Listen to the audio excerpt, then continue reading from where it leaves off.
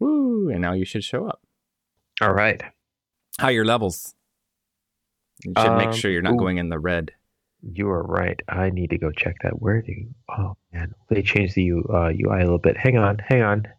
Give me a second. I'm just like backing off a little bit, so I'm not so red. Sorry. Okay. The musical portion of the podcast brought to you by Carrie's Impromptu Acapella. Woo! Okay, I think I got myself to a point where I'm not in the red anymore. That's good. So yellow's okay, but red bad, yeah. We would definitely want to talk about Japan today instead of the we're going to put the Memory Lane video game podcast off for one episode or something. Yeah, actually, we should probably do a little more research because it should be interesting to come up with. We actually could do like multiple parts of that because there's in my mind, there's like just so much ground to cover. But anyway, fair enough. Yeah. And I mean, yeah, at least have a roadmap.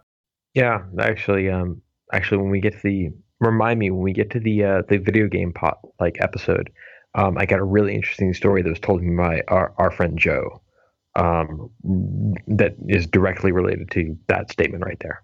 So, okay, so I will. Yeah, actually, that is a good thing. We'll have to talk about it because he was in the gaming industry. Yeah, I mean, he was up into the game industry until actually he still is in the gaming industry. Oh, really? So Joe went from teaching English in Japan to going to work for Blizzard. And by the way, if you're listening, Joe, I'm talking about a friend of ours, Joe Hawley, who lived in Japan for a couple of years. We all, like our first night in Japan when we came on the JET program, Joe greeted us and said, all right, we're going to go to hit some bars and tear it up. And we proceeded to walk all over Shinjuku in a single night. And it was wonderful and exhaustive and fantastic. But anyway. Joe is an amazing guy. And also we should mention that his method of transportation to get there, that fool rode his bicycle from Osaka to Tokyo along the coast, no less, which means I believe he literally did he not go around the southern tip of Wakayama? If he followed the coast, he would have to.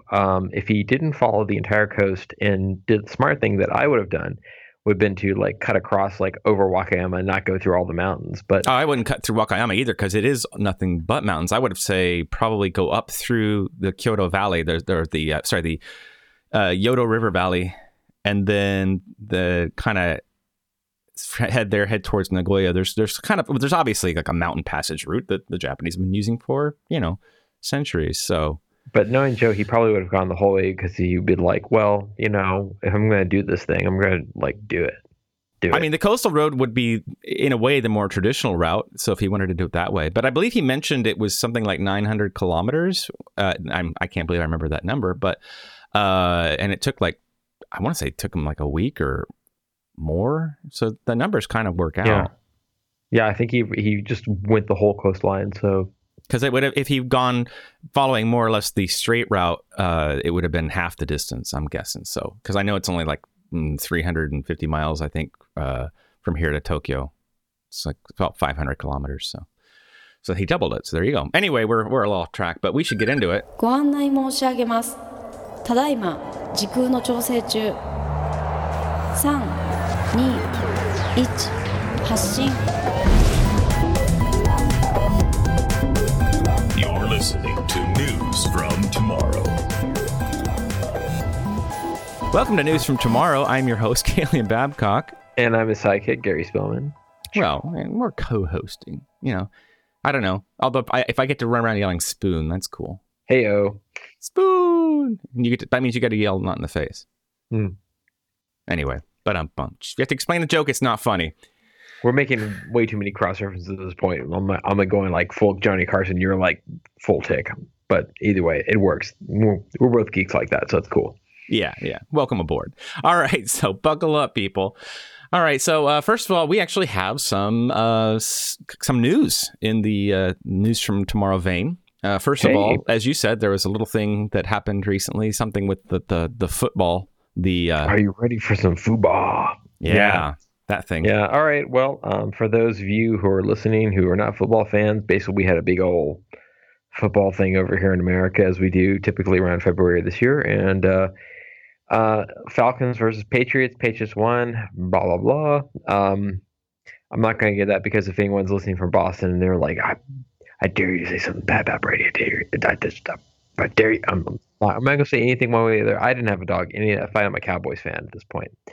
So anyway, long story short, there were some commercials. The commercials were pretty toned down from what you expect from Super Bowl commercials. I think maybe they've kind of like said, okay, we're just going to roll that back because maybe it's not quite getting us. Maybe it's not getting us the ROI that we typically expected. Maybe it's not with online marketing and advertising and everything. Maybe it's just not quite as financially viable to like dump a couple of $1 million into basically a 30-second ad for a football game on a Sunday night in like late winter. So, but there were some really good commercials. Yeah, I mean, as a non-football fan, the thing is that there's kind of this, I don't know, I want to say tongue-in-cheek joke that the Super Bowl's there to watch the commercials. So, yeah, it's disappointing to hear that they're more toned down because, it's fun to go on YouTube later and watch the lineup back to back.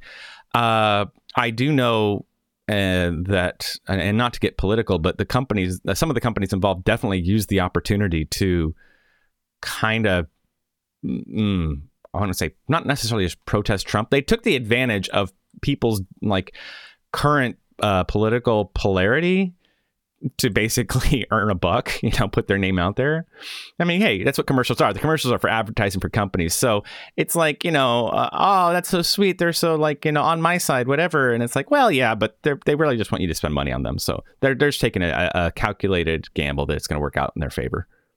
Yeah, there's a distinct hair care brand that did a wonderful take. Oh, that one was funny though. That one was outright funny. That one made me actually chuckle out. Like that was hilarious. Yeah. But I can't even remember the name of the company because they're like, okay, so anyone who's listening who knows anything about typography is probably like on the same board as us. Like they showed the logo of the company. I'm like, what it's 10 but like, okay, look, I kind of like, okay, your advertising is working. I kind of want to like check out your product at least, but I can't even pronounce your name because I have no idea how many characters is that? What? It like, I don't even know. Like I'm going to have to go online and look up this company just because. Oh, okay. It's literally called a 10 Hair Care. Oh God. A10 Hair Care. That's it. Oh God. That's I'm sorry. I read that in a sentence and I was confused. It's actually A space 10. 10 is in numeral, like the 10, numeral 10, and then in the hair care. So yeah, it's all right. Yeah, and it's they're basically trolling Trump. That's what it is, up and down. So anyway, I roll my eyes, whatever. It's like it's the funny gimmick of you are here to entertain me. Don't be political with me. And of course I'm political, and it is what it is. But I also find that when it comes to commercials, it's just outright pandering. Come on, guys. Whatever. And I guess it's just the year for it, and everybody's just jumping on the bandwagon. So whatever. But let's talk about the ones that we actually care about. All right. The good ones. Let's go for it. So first of all, we had Ghost in the Shell had an update. They had the second long trailer. What were your thoughts on it? So I was actually having a conversation with a friend of mine at work who's all big into cyberpunk, and he's not a big football fan, but he's like, I watched it because I heard that a new trailer for that movie is going to be there. So watching, I was like, wow. Aside from the discussion of like, okay, you have a movie that is, an adaptation of a pretty major property in Japan, Asian property, where the vast majority of actors in it are non-Asian, particularly the main protagonist.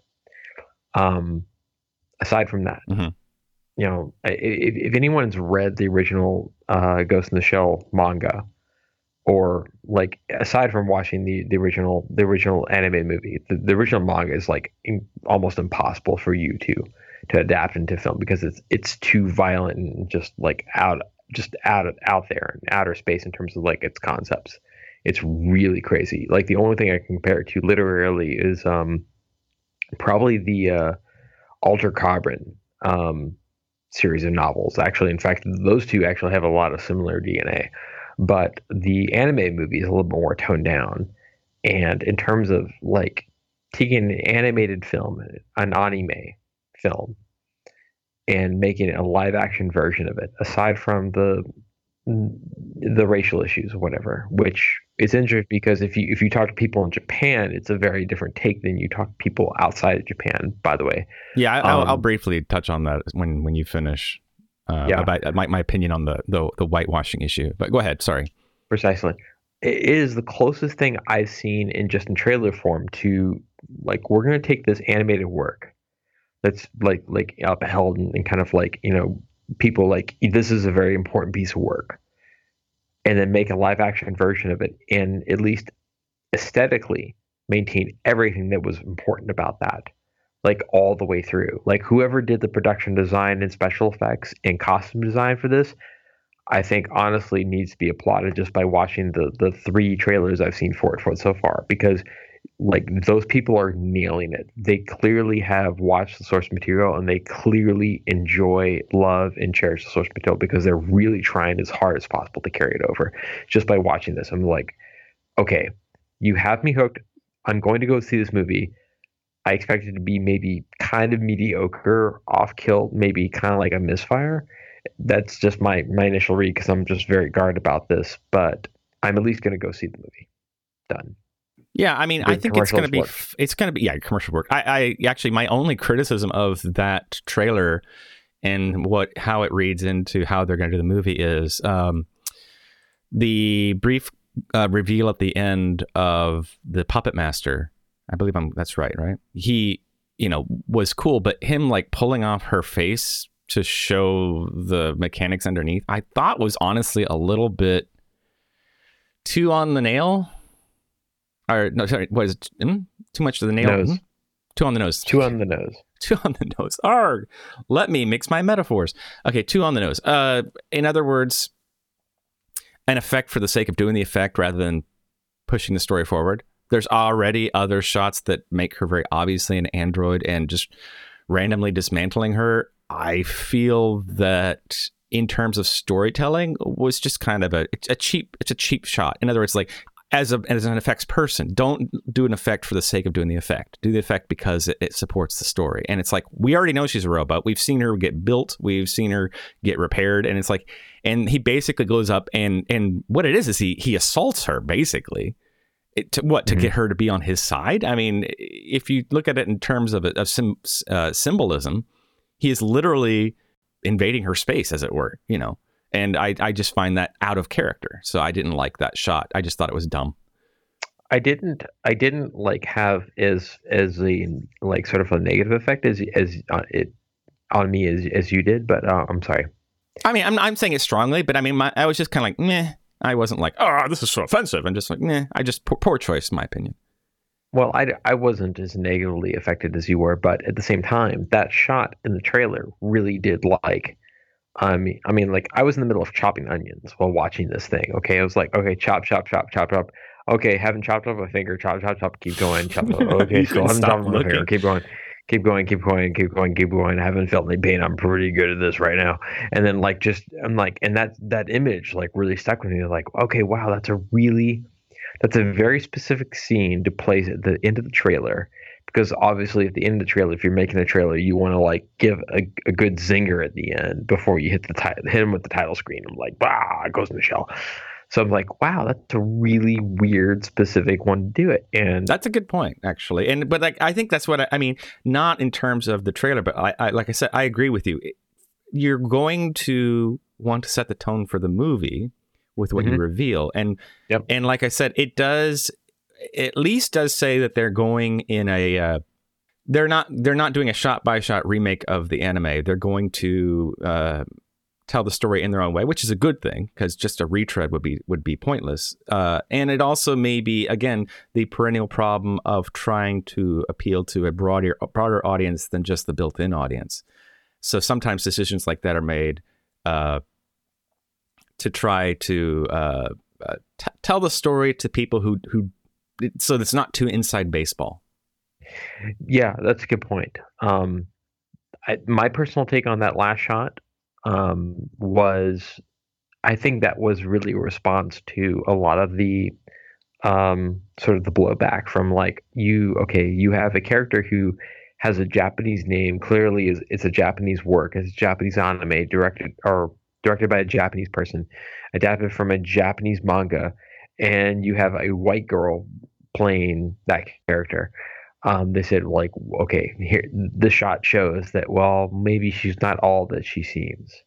And actually, well, overlaying that with the voiceover, where he says they stole your life from you, I think you're right. Yeah. It does do a good job of serving the story while also perhaps attempting to address that. I don't know. Again, it's a good question. Yeah, I mean, obviously, a big movie like this, and of course, the current climate of people getting this negative image of Hollywood just basically going for the first white person they can find, and is slowly starting to react to that. So it's like I said, there's a lot to unpack there. It could be said to be pandering, but it also could be saying artists who actually say, hey, look, no, your opinion matters to us, and we're trying to show you that, like, and I've actually said this from the beginning, I do not think Ghost in the Shell is a typical case of Hollywood being lazy. And it's also, there's even, I've actually had somebody say, well, my biggest problem is not that she's white, it's that it's Scarlett Johansson. As if, we feel indignant when somebody has become successful, that they continue to be successful, because I think people feel like they're handed plum roles, whether they have the chops or not. So you kind of get hoisted by your own petard in a way. And it's kind of a weird, it's like, oh, she's not new and unknown enough. Puh. And it's like, really? That's your complaint? Okay. But I mean, I can, like I said, because of the very specific source material, I don't have a problem with her being a white girl. And I mean, it's funny because we do have a genuine, real life Japanese man in the movie. Takeshi, although he's listed here as Takeshi Kitano. Okay, I didn't know that. I guess Beat is his nickname. Yeah, that's usually how he's credited in the West. Oh, all right. So, yeah. Well, that kind of screws up our little one-liner in Spindle, but oh well. But yeah, right. But Machiko now quotes that one at me. It's like, really? Oh, really? God. I know. My wife's quoting a movie at me that's not even out yet. Now really have to finish. But That's anyway, awesome, though. It is kind of cool though. She actually has now started, Yeah. because she by the way, my wife did the translation of the subtitles, and so she now of course knows the movie by heart, and so she's just like she starts to watch something on TV and relate it to the lines from the movie. So it is very fun. But looking at the rest of the cast again, you've got a guy here. I'm not going to pronounce this right because I've never been able to figure out how to pronounce the letters NG together. Ing Ching-han. How do you pronounce NG? Ing? Is it Ing? Okay, Ing Ching-han is a guy. There's a, if you have to, here's the other problem. Don't do the token, right? So like, the South Park character, of course, being the joke, his name is Token. He's a black kid. Don't do the token hire either. So it looks like we have a relatively diverse cast. Hey, some of them aren't even American, We got Lazarus Ratuere. Again, I hope I'm pronouncing that right. Sorry, Ratuere. Ratuere. He's a man of Fijian descent who grew up in Australia. Wow, look at that diversity, right?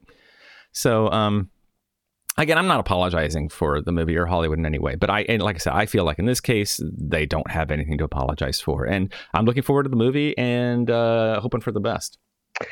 Yeah, like, the last two trailers of software, I'm like, okay, maybe this is actually going to be okay. Yeah, I'm hopeful. Yeah. So, okay, Stranger Things Season 2. First of all, full disclosure, I still have to go watch Stranger Things. The most I've seen of it so far, I know. The most I've seen of it so far are the trailers and Winona Ryder at the SAG Awards acceptance speech because she made funny faces. Okay, so I really got to wonder what she was on because, man. Well, all right. So yeah, you've seen Westworld. I haven't. I've seen Stranger Things. You haven't. So okay, there we go. Fair enough. Trade off. Done. Yep. All I will say about Stranger Things, for you personally, if you haven't seen it, is basically imagine if back in the 80s, mid-late 80s, when there was all those Stephen King, like, sort of like miniseries adaptations going on from his novels. Yeah, there was. What was the? I get the impression that it reminds me of the series Fantastic Stories. Oh, yeah, the Amazing Stories. Amazing Stories. Thank you. Yeah, actually, no, not at all. I know it's a little bit more like. I mean, from what I've seen, looks a little bit more like Goonies, as in a ragtag band of kids that are up against strange things or stranger things, as it goes. From watching, it actually really does play out like a Stephen King novel because there's a lot of horror elements involved. Right. But it takes place in '83, the first season. There's a lot of like 80s elements into it. Basically, it's imagine if Stephen King wrote a novel. I can imagine that. And then had Steven Spielberg like go and like either produce or direct that. And that's what we kind of got in season 1. It really there's several shots where it's like that is totally a Spielberg shot. You were totally lining the camera up the way that Spielberg would line it up in this shot with this kid, yada yada yada. And the whole cast is just like on fire the whole time. Like every character is interesting. Every nuance of that character is like, even the ones who get killed off in like the first like episode, or like, okay, well, it sucks they died because like I was actually kind of like interested in like hearing more about their shit, but they got eaten by the thing. Yeah, I gotta say the trailer intrigued me because like the one shot of a brief Cthulhu-like shadow on the horizon, I was like, oh, hello. Yeah. So now I have to watch it just to find out what that is, because I'm kind of a not exactly Cthulhu buff, but I did go through the whole phase of reading through all of the H.P. Lovecraft. I basically went through all of his books because they're free online, so you can just find a website that hosts them and go through and read them all. And it's quite the ride. I definitely recommend it if you haven't tried it yet. Yeah, there's a lot of Lovecraftian like elements referenced in the first season, like kind of subtly, but it very much feels like if you watch the first season, it's like you feel like this feels like a horror miniseries that got executed and produced and done in the 80s and just somehow never got shown. Somehow like maybe some network executive at NBC or CBS said like, yeah, I don't like that guy. Screw him. We're not even show it. I know we paid $15 million for it. Blah. I hear you. I think I mentioned in a previous episode that the Stranger Things guys themselves were interviewed on Harmontown, which is Dan Harmon's podcast, and they were like going, yeah, we were shocked as much as anybody else that this project, out of all the projects that we've pitched, got greenlit. And it's good for us. Hey, I mean, I think it's very cool. And it gives me hope that with the shakeup in the industry as far as how things get made and distributed nowadays, that we're going to start seeing more creative stuff like this. So it's cool. And like I can see that the first season's only 8 episodes, so I have like no excuse to just go catch up on it. Well, this series really put a lot of people on notice because, like, oh, by the way, Netflix is kind of like going to be the next HBO if it isn't already. And by the way, it doesn't take a Disney studio to go and like make something of quality that everyone wants to watch, because this thing got so much traction. It was like, and it was pretty organic from my point of view. It's kind of like it got thrown out there. It was heavily advertised, but it was kind of like Stranger Things are coming, da da da, and they would play like a little bit of the soundtrack and be like, "Oh, that sounds very '80s," and "Oh, Winona Ryder's in it. Oh, crap, I'm gonna check that out." And then like people got just sucked into it. Which, by the way, I want to shout out to Survival. They're the band that did the soundtrack to to Stranger Things, and they're here in Austin. They're from here in Austin, and they I think they're up for a Grammy or something. Ooh, very cool. Or Golden Globe on just the strength of the soundtrack alone, which really is like an homage to all like really to John Carpenter and all of his movies and a lot of the horror movies from the 80s. Even like the ones that were not nice. So hometown boys make good, huh? Precisely. I mean, they really killed it. So one of the things that interested me, and I'd be curious if the band falls into that same category. The Stranger Things creators of course, are too young to remember the 80s. And they were just kind of fascinated with it, kind of fans of it. And I'm wondering, how old are the guys in the Survival Band? They're a bit younger than me, I think. They're actually tied to. There's actually a really legendary synth shop in Austin called Switched On, which I think one of the guys who runs or manages or owns it is like a friend with one of the guys in the bands, or maybe one of the guys in the bands worked there. It's all apocryphal, but I go down there regularly just to like check out like what they got, because it's basically you walk in there and it's like, oh wow, shit, that's an ARP 2600, like an original 1970s ARP 2600. The whole suitcase thing. Just like, you have it set up, I can play it. Yeah, That's you're cool. Okay. Oh, here's some headphones. Okay, thanks, man. And just like go at it, and just like they have Moogs, weird Japanese synths sometimes. Like they basically recondition and resell old analog synthesizers.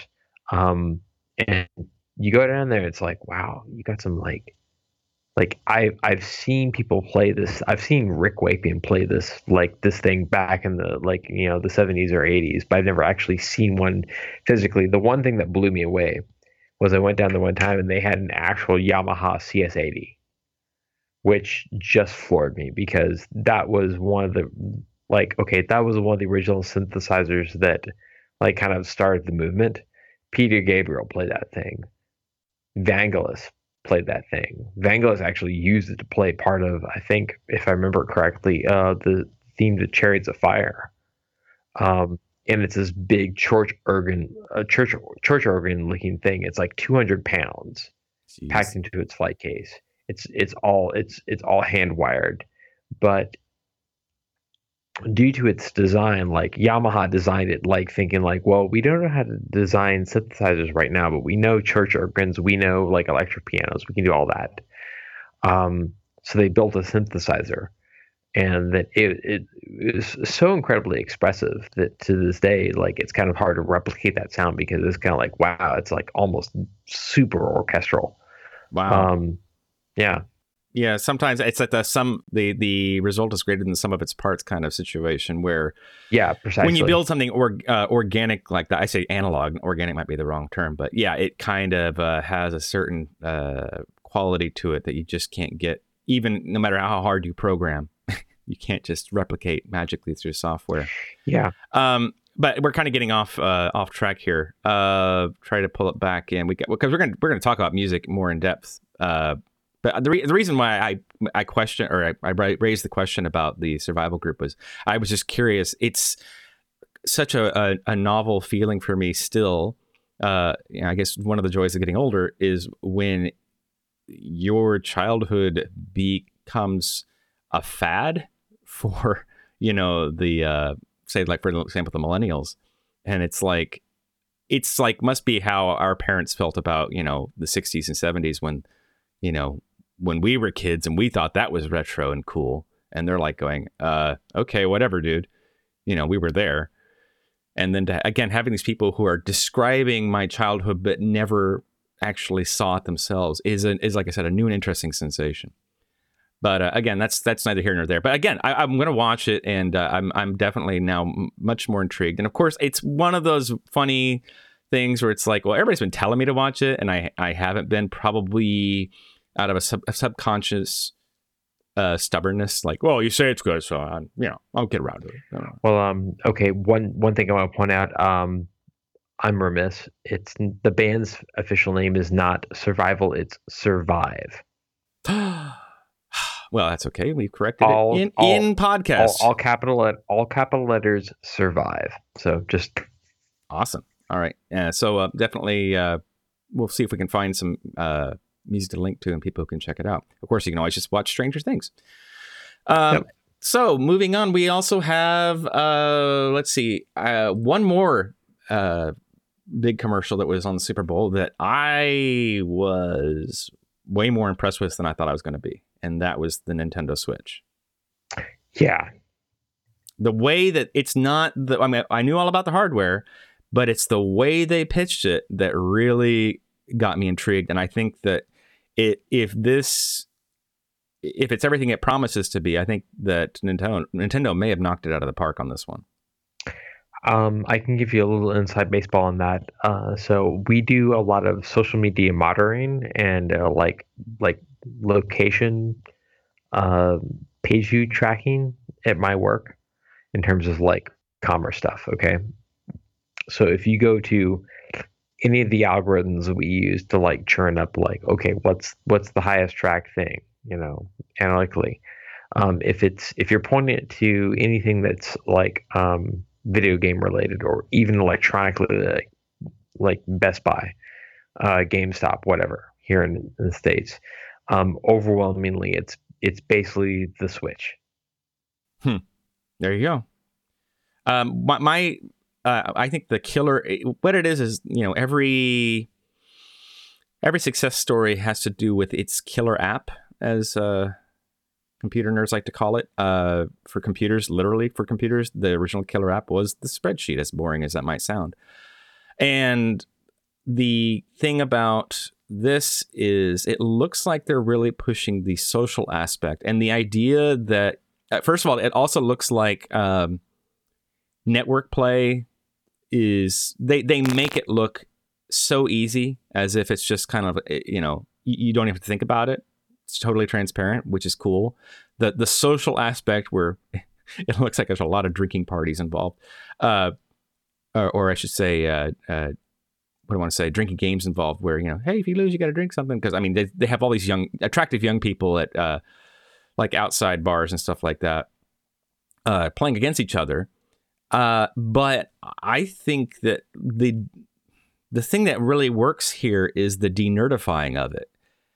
And I say that as a nerd, but tongue in cheek, because the biggest thing that has held video games back historically has been the image associated with the people who play those games. And Nintendo, I think this is like the ultimate evolution of where they thought they were going with the original Nintendo Wii. I would say this is the evolution of where they were hoping to go with the Wii U, which, yeah, that kind of fell through the cracks for me. I mean, I've heard people talk about it, but I wasn't really invested in shopping around for game consoles. So when that came out, I was kind of like, I knew of its existence, and that's about it. Yeah. Yeah, well, it's actually interesting. I found a chart. I'll have to go dig it up online, of all the different Nintendo consoles worldwide released since like 1983 up to current, and these sort of like the number of software titles released for those across like the three major markets: Japan, United States, Europe, and how it fluctuates in terms of like the number of titles available, because ultimately it's kind of like, well, the more titles you have out there, the more sales you're going to get in terms of software, the more people want to go buy your system. But yeah, the Wii U did not fare well in any metric that you can look at in any of those regards, any of those heuristics that I just like. It just died. It was dead on arrival, in my opinion. It's kind of unfortunate because it was actually a pretty good hardware package. I played one. It was like, okay, this is sturdy. This is like, okay, the novelty is like, okay, you can shut this thing off and go up to my bedroom and sit down and still play Zelda and whatever, and not be a bother to anyone who wants to watch like whatever, like football or soccer or whatever on TV. So wait, the Wii U itself had a lot of the Switch capabilities already? I had no idea about that. Parts of it, not all of it, parts of it. It was kind of like, so you had like a standard Wii console, like, and honestly, Wii U is like the worst name that Nintendo could come up with, because most people like Wii by itself was controversial. If people don't remember, we've normalized it now, but people were like going, seriously, Wii? Yeah. Anyway, precisely. But at the same time, it's like Wii U. It's like Wii with an extra letter at the end. So it's like, oh, it's like just a software upgrade, right? Like, actually, no, it's a completely different system. Well, to the untrained eye, it looks just like the old system. So what? Right. That's a problem. No differentiation. If you can't differentiate, I mean, marketers always know you got to go for the bullet points on the feature list, as much as that sucks. But But and by the way, if you're a Kung Pao Enter the Fist fan, the name Wii U itself is also very entertaining. An oft quoted line from that movie. Wii U. Good call. I know, it's funny. Anyway, go ahead. Sorry. But anyway, so they kind of whiffed on their last console. This one looks substantially more interesting. I can tell you just on web interest in general, like people are definitely more interested in this thing than they were the Wii U, most likely. Should be. I really want to see what happens. I think they actually may have a hit on their hands, but the thing that will really define it, and this is always the thing with new consoles, and when we do the video game episode, I'm going to get into this, but basically boils down to this. Regardless of what your console consists of hardware-wise, you need to do two things. One, you need to make an SDK that is easy to use, and then two, you need to have a shit ton of software. A lot of software. Like, are you talking about like console titles? Like, what do they call the titles that are locked into that console? I forget. Those are technically called like AAA. I know they call them AAA, but I'm sorry, I thought there was another technical term for when you console exclusive. Thank you. I could just use the English. Sorry, guys. Okay, so yeah, are you saying console exclusive titles or just having a wide offering of titles? Period. Wide offering. Just straight out. Doesn't matter if they're locked in or not. Just make sure they're there. It helps to have console exclusives, but in this day and age, it's kind of harder to do that. Well, and if you're Nintendo, though, I mean, you're spoiled for choice when it comes to console exclusive. You basically set you invented the genre. Yeah, basically, Nintendo says the reason Nintendo's kind of like gone on and continued on is that it's like we have the best first party IP ever. You know, we have Mario, we have Yoshi, we have everything. We have all that, you know. But at the same time, we can do all those games really well. But outside of that, then what do we have? And that was the problem with the Wii U. Outside of that, we have nothing, really. Right. We have nothing. Actually, you had EA come and say like, okay, these sports titles we're going to produce. We're going to do it for these two other consoles over here, but not you, because honestly, your hardware doesn't work for us. It's hard for us to convert over to to your hardware stack. Yeah, it was one of the big problems with the original PlayStation 3 was the chips were so hard to program to. The PowerPC chips that they used. Yeah. Which ironically is one of the things that haunted Apple for years because they also use PowerPC chips. Well, no. Yeah, actually, PS3 did not use PowerPC. They used some weird, bizarre prototype thing that Toshiba developed for them. PS3, I thought they were using the what was supposed to have become the successor to the G4. No, ironically enough, that was actually the Xbox 360. Oh, okay. Wow. I was wrong. Ironically enough, that was like the Xbox 360 was a PowerPC RISC processor enabled system. What? Well, anyway, I do know though that, as you said, I mean, when things are hard to program to, it was, and this is a little bit off topic again, but I think historically people know that one of the biggest challenges Apple had was software offerings, and it came down to people saying, I don't want to program for your hardware. I have to basically rewrite the whole thing. It's not worth it. And so switching to the Intel chip was a big bonus for them because third-party developers didn't have to rewrite the code as much. So when your processor literally does the math in a different way, it kind of puts people off.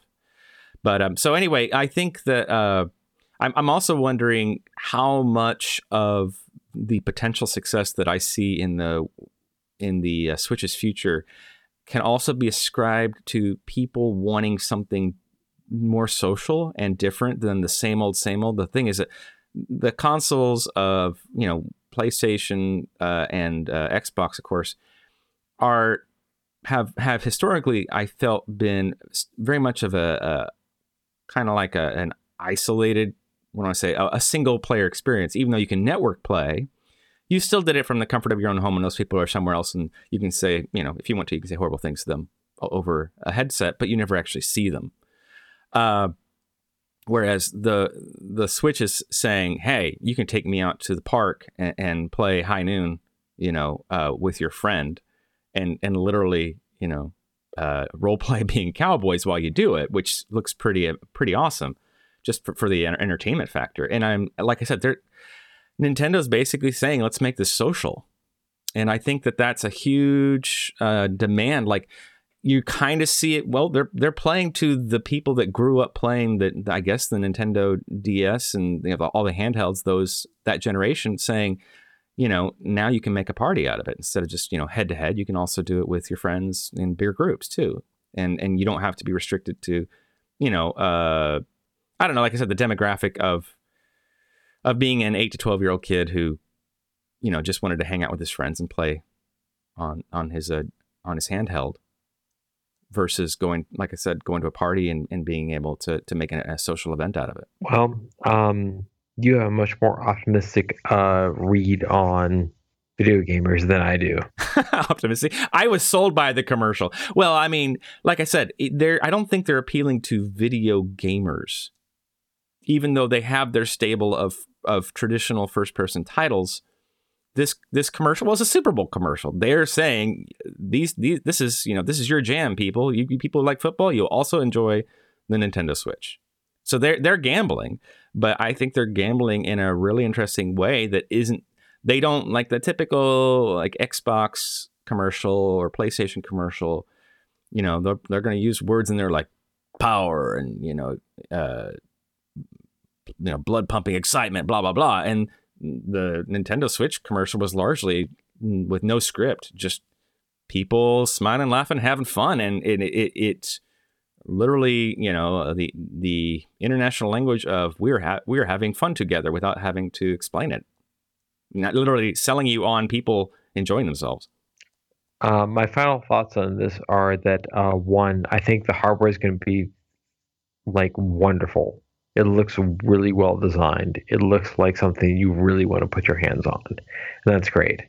I think the prospect of it being multiple things at once, like it's a home console. No, it's a handheld console. Well, it's a tablet. Well, it can be all of these things.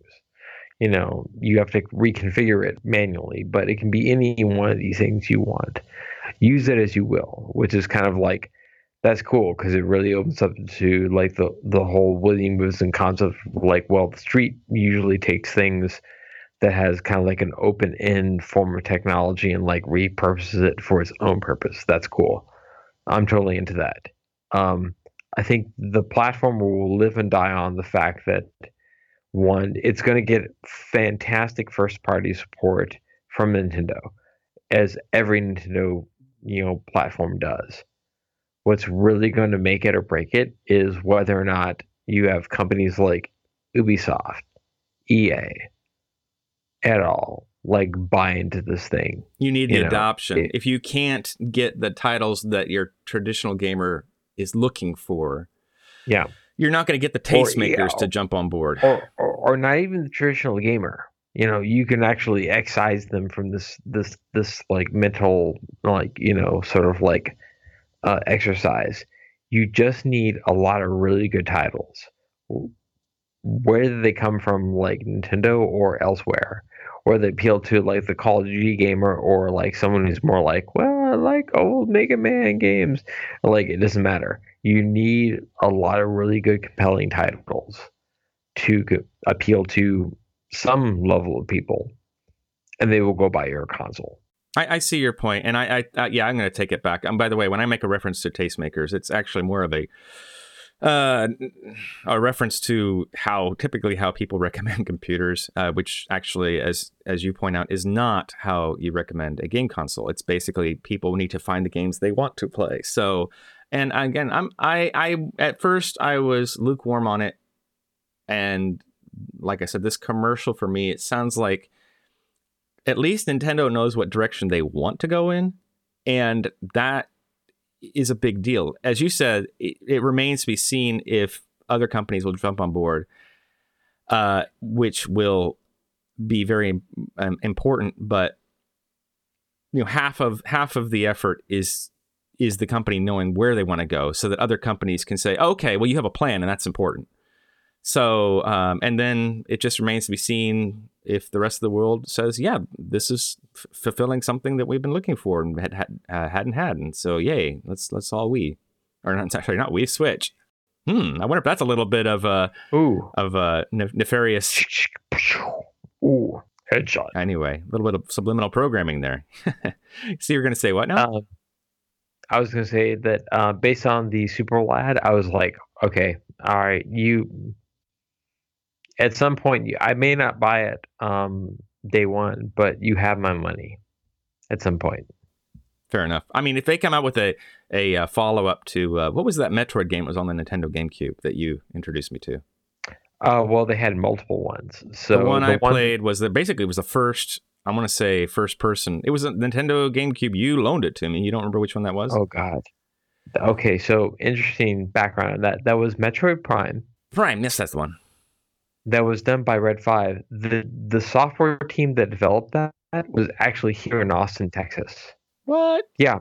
I know their software, like their development house, because the company I used to work for, like, took over the lease. Huh. All right. Wow. Like, I actually spoke to people who worked on that game, and one of the best things that they ever said or were ever heard from anyone who worked on that game was, okay, so the weird thing was about Metroid Prime was that it was the first Metroid game that was produced by non-Japanese people. It's produced by largely American software developers in America, in Austin, Texas. The overseer of the whole project was, Miyamoto Shigeru, like the guy who created, like, Link, Zelda, Mario, Donkey Kong, all that. He was like kind of like the executive producer of the whole thing. And he oversaw the whole project. When they delivered the game, sort of like the Gold Master, he played through it and he came back and he said, yeah, Gunpei would love this game. And they were like, that is the best praise we could ever get. Yeah, exactly. So they did 3 games in that series. They did Metroid Prime, Metroid, I guess Prime 2. I forget, it had a special name to it. And then Metroid Prime 3, like I think Echoes or Corruption. Sounds about right. Anyway, yeah, so they did 3 games in that series. And they were all kind of like built on, the same game engine. They kind of went on their whole thing with that. And they were all great, actually. In fact, if you want to go buy those games for the original Wii they came out for, good luck. You got to go, pony up a whole bunch of money because they're kind of like sought after. Seriously. Yeah. Wow. See, the thing is that if I could point to any game that would get me to buy a Nintendo console, it would be that Metroid series, because the original Metroid as the side-scrolling shooter was kind of like meh, but that game was so just rich and deep and beautifully well done. It was just so much fun. So like I said, if there's anything that was going to convince me to buy a Nintendo, like without even like thinking about it, that would be the one. Yeah, it should be interesting. Maybe maybe they'll come up with something really spectacular, but like outside of like the Nintendo first party, they really need to have like a really good third party like offering. Otherwise, they won't get any traction. Yeah, well, here's hoping. I mean, they're not dead yet. And the other thing, who knows? They may be going. This may be a sign. There may be subtle signs that they are going in a new direction. Like obviously, they're delving into offering things on mobile platforms like the iPhone. So they obviously are trying to be flexible and adapt. And that's a good sign. The guts of the Switch, I believe, are actually basically an NVIDIA Shield, which for people who don't know, there's been an Steam, NVIDIA, and I'm trying to think of anybody else. These companies who you wouldn't really expect it have been trying to kind of not exactly break into the game market. What they're trying to do is bring PC gaming into the living room. So you can, I guess, be in a more relaxed setting while you practice your headshots. I don't know. In other words, basically trying to compete more with the console. And so they developed these weird hybrid computer animals that allow you to take your PC game and play it on your TV. And so the Switch itself seems to be based on the NVIDIA Shield hardware. But and that might bode well for game support, because again, as you said, if it's something that's easy to program to, and it's obviously in NVIDIA's best interest as well, because I'm sure they'll figure out how to. They're trying to use this as a way to leverage that particular platform for their own benefit. So, again, it's interesting to see this kind of innovation coming from a market that is relatively has a lot of inertia, I guess. Yeah, that's why I'm feeling hopeful for the Switch. Yeah. Okay, we're getting way into gaming, and that is a whole separate episode, but we would be remiss if we didn't move on to talk about two other things that are coming in more of the television realm, and one is a Dune reboot. Well, the Dune reboot might not, I don't think is actually going to be television. I think it's actually going to be theatrical. Ooh, now you have my attention. Shut up, take my money. Well, okay, so it came out over the, I think the past 3 or 4 days that Denis Villeneuve is officially attached to the Dune reboot, quote unquote. Who is this? Denis Villeneuve is the director who directed Arrival. Oh yeah, you mentioned that, I believe, last time, or maybe a couple episodes ago. Okay, so Arrival, which by the way, if you haven't seen, that's an incredible science fiction novel. We did. I remember we talked about. We actually, did we talk about the clear back in? What was it? Several episodes ago. Actually, maybe episode 3. Yeah. Yeah, but I still am waiting to see it. It has come out here. It's just a matter of time and money right now. But anyway, so, and of course, Arrival was a smash hit and people loved it. It's exciting. Again, I was a fan of the original Dune. I didn't have a problem with it. It will be interesting to see it, a modern take on it. And again, this is one of those times where I feel that it's justified because we can do so much more with the effects to tell the story as it was meant to be told. Well, I think it's not so much that, because the original Dune, the 84 Dune, if you're referring to that, yes, had a pretty good team. I mean, the special effects don't hold up very well. If you watch the Blu-ray, it's kind of like, okay, I can see the matte line. It's kind of like, that's kind of gross. But great cast. The costume design was exceptional beyond belief. I mean, seriously, if you look at the video games that were authored based on Dune after the fact, are okay, you're clearly taking from the costume designs from the 84 Lynch film. Mm-hmm. No one's going to debate that. And but and the sandworms were designed by the same guy who designed E.T. They look great. Okay, from 84, they still look pretty good from this age. Yeah, they do. I gotta say I mean, those have become very iconic as well. I mean, you see it all over the place now. I mean, it's you have since then seen it all over the place. Yeah, but what they whiffed on was the whole sort of emotional level of what's going on the story, and so I'm kind of hopeful that Denis Villeneuve. I mean, we're talking the same guy who directed Arrival. He's going to be directing Blade Runner 2049. Well, he's basically the golden child now. Yeah, he's now going to be directing Dune.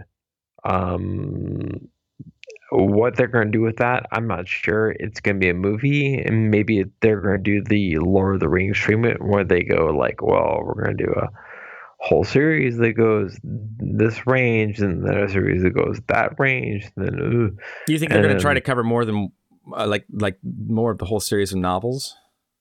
It sounds like it. It sounds like they're Wow. going to like invest That's in just doing ambitious. more than just the original novel. I think that would do much better, and they've tried to do as mini series before, of course. And I think that actually, if they can get the backing, doing that as a multi-part, like you said, as a trilogy, for example, would be fantastic, because it is that kind of space opera, as our friend David Lynch likes to say. I'm not doing your space opera, Lucas. It's that kind of space opera that really begs for that kind of bombastic theatrical treatment. Hello? Did I shock you off the my David Lynch again? No, I'm totally with you on that. I'm like, actually, the only thing I want to add to that is I think you really need to open a Twitter account called Alt David Lynch and just do that. Well, I can't do the voice through Twitter though, but I know it's a shame because you really do it so well. Thank you. I'll give Ralph Garman a run for his money. If anybody's ever listened to Hollywood Babylon, he also does inspire David Lynch, the man of 31 voices. Anyway, I get the feeling that if they could do the kind of visual treatment that we got with Jupiter Ascending, but with a plot, yeah, then I think we're in for a treat. I'm with you. I'm curious, and speaking of making fun of David Lynch, and of course, Dune alumni, what do you think about the Twin Peaks continuation? I'm super excited, but the one thing I want to add before we go into the Twin Peaks, sure, which is going to happen this year, the Dune remake. The thing about it that is going to be really intriguing to me is that the closer they get to the end of the series, like Dune Chapter House or whatever, the more Jodorowsky-esque the whole narrative becomes. And considering that Jodorowsky, was the first guy who tried to tackle making a film adaptation of Dune, and it was crazy. It was balls out, oh my god, this is lunatic. But at the same time, the collapse that gave us Alien, it gave us a whole bunch of stuff. I'm kind of really interested to see how this time around, how it goes, how the ride goes. But anyway. By the way, is there any timeline on when that will happen? Not that I know of. Supposedly, maybe next year, they're going to work on it. Cool. I mean, which means that we're probably looking at 2019 then. 19 or 20. Yeah. Yeah. Oof. Actually, they might shoot for 20 just for the number. 2020. Yeah, that sounds good.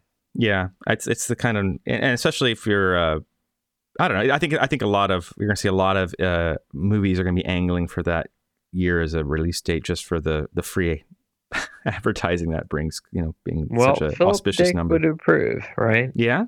How so? Well, the original Do Android Dreams Electric Sheep was actually set in San Francisco in 2020. That's right. All right then.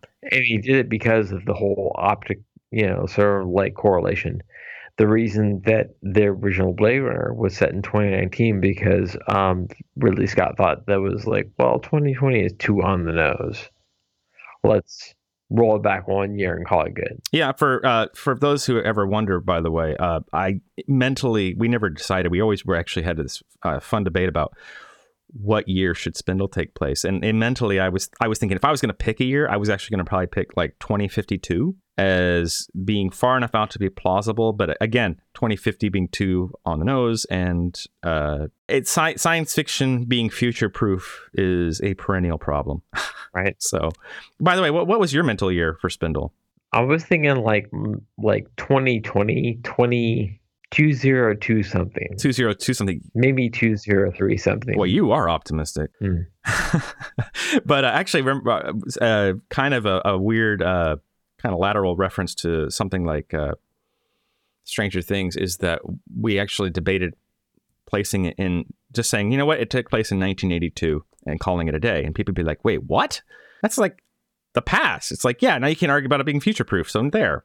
But I'm really happy we didn't do that, because I think at that point you're just trying too hard. So it takes place, whenever. We're not going to set a year, and at some point it will inevitably be out of date, and that's the way it goes. Yeah. But I mean, hey, look at actually referring back to Ghost in the Shell. They don't particularly say what year, do they? No, they don't. But like you looking at it like, wow, that's like 90s cyberpunk to the max. Boom. It meets that necessary criteria of timelessly classic, and so I think it holds up. No, I think that's a good observation, and I want to give you like sort of like an additive to that, in that we were watching the Super Bowl. Miami and I were watching the Super Bowl, and that that commercial came on, and we both kind of sat there and watched it in silence. And she was like, "Okay." I'm like, "All right, ScarJo, explosions, androids, and shit." I'm like, "Okay." Well, my internal dialogue was kind of like, "Okay, I'm going to see this, but my expectations is that it's going to be slightly mediocre, just because I expect anyone who tries to adapt, a Japanese story for Western audiences is going to kind of like lose a lot of what makes that story really like compelling in the first place." But at the same time, Miami says, "Don't you have this already on Blu-ray?" She thought you already own it because you have the anime movie. No, she's watching it and she's like, "You have this on Blu-ray, don't you?" I'm like, "The anime version." Is like, "Oh, I get it. This is like the Hollywood version of that." Okay, cool. Right. And I'm like, "Okay, well, one way that you have at least one ticket sold. Whatever movie company is producing this, who is producing this? Is it like what is that's it a like?" good question. Let me double check. And I by the way, while I'm looking that up, I should mention that this will probably be an ongoing theme in this podcast, that the problem that we face where cross-cultural movies, cross-cultural, in other words, adapting from one culture to another in a movie, there's a unique problem because of there's certain understood, what do I want to say, not memes, but there's certain things that are simply culturally understood, and they come from a fundamentally different culture. Therefore, you can tell the story and Japanese people are going to watch it and be like, "Oh, this totally speaks to me," and Americans might watch it and just scratch their heads and say, "This is dumb." And it's not that it's dumb, it's just that you don't have the vocabulary, the cultural vocabulary to relate to it. And so I think it's the perennial problem of trying to take a very, the incredibly rich offerings, like the diverse offerings of the Japanese storytelling, industry is the wrong word, but of course, anime industry, for example, and trying to bring them to the West. It's like, it looks like such tempting fruit, but again, making it work for the general audience, I think, is always going to be a challenge. So here we go. It says here the production companies are Paramount and DreamWorks. Okay. That's good. That's a good pedigree for companies that know what they're doing when it comes to good sci-fi. I mean, they've always seemed to have done a good job with, like, going all the way back to Indiana Jones and Star Trek. Yeah. So I think it's in good hands. Did DreamWorks partner with the Wachowskis on anything? I feel like I've seen their name in connection with them, but I could be totally imagining it and making stuff up. So it doesn't matter. The weird thing is they're going to release it in France first. Huh. Okay. As you do. Well, that's actually, honestly, that's not weird at all. How so? This is coming from a guy who just finished reading The Inkle. So. The who what? The Inkle. The Inkle? Yeah. The Jodorowsky's sort of like, well, you've never heard The Inkle. No. It sounds like you're saying The Ankle. George who? Yeah, The Inkle. By Alejandro Jodorowsky and Alejandra. Yeah, and Mobius. Huh. The Inkle. I'm trying to even spell it. How do you spell it? INCL. Oh, Inkle. Okay. Alejandro Jodorowsky. Inkle. Yeah. I will have to check up on that later.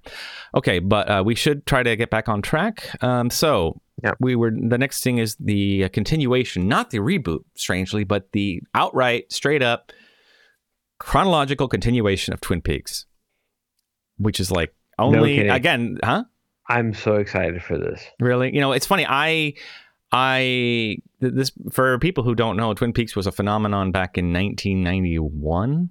I was in Germany at the time. I remember my host sister was super into it, and I was just like, okay. And they played, this being Europe, they played the theme music ad nauseum. I mean, just over and over again, wherever you went, and people were just really into it. And I finally didn't actually sit down to watch it until last year at the suggestion of our mutual friend Mark, and he's like, you won't regret it. And I have to say, Mark, by the way, definitely has impeccable taste in television and movie recommendations, and he was right. So why are you excited about it? Just like the overall continuation, because I was a fan of the original series, and then on like a really weird like cliffhanger. You're like, okay, what happens with Cooper? What happens with Bob? What happens? Like, oh my god, the investigation. Twin Peaks is really like an exercise in like cult TV, like everything that people expect from a TV show produced by a cable company, HBO, Showtime, whatever, or some other cable company, is the derivative of what Twin Peaks did back in like 1990, 1991. So it's kind of like the OG coming out and being like, we have unfinished business. To describe like what happened at the end of the story, because if you follow Twin Peaks, you know that it ended on a cliffhanger where Agent Cooper bangs his head against like a mirror and like reflects the sort of like spiritual bad guy of the series, and like you're like, what happened to the Black Lodge? Oh my god, whatever. I don't think we're spoiling a 20 plus year old story. Besides the fact you can't watch the continuation without watching the original series. So for people who are wondering, you're welcome. Please do go watch the original series. It's worth it. And I do agree. It did, in reality, it did get outright canceled, right? They wanted to continue it, and I believe that the plug was pulled. But you could even say that, despite the ignominy of being canceled, they did manage, that cliffhanger was a reasonably good ending to the story. If you wanted to end it as a thriller, the idea of this spectral serial killer that jumps from body to body, and that's kind of the big reveal. And then, lo and behold, our hero of or protagonist of the story, this intrepid FBI detective, is the one who gets possessed in the end. But the choice of saying, you know what, we're just gonna pick up as if 20 plus years have already gone by. How many? 1991 till now? I haven't got it, man. 25 years? About 25 26 plus. Yeah. Plus I'm rounding, guys. I'm being lazy. Yeah, plus or minus 3 years. There you go. Yes, it's a statistical thing. Anyway, but my point being is that we're basically, what do you do? Say, has he been wandering around for 25 plus years as an insane serial killer? Has Bob jumped into another body? I mean, what is this going to be? An entirely different story? Like, oh yeah, that dude took off and that's it. And now Twin Peaks is a totally different story. So like where they're going to go with this is just like very intriguing. And it's a very creatively speaking, it's a very bold move.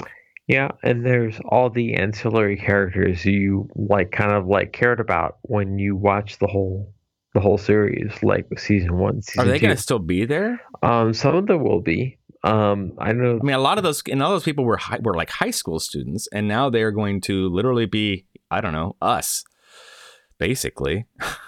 Well, I mean, even some of the actors and actresses are like, no longer with us. Like the log lady is gone.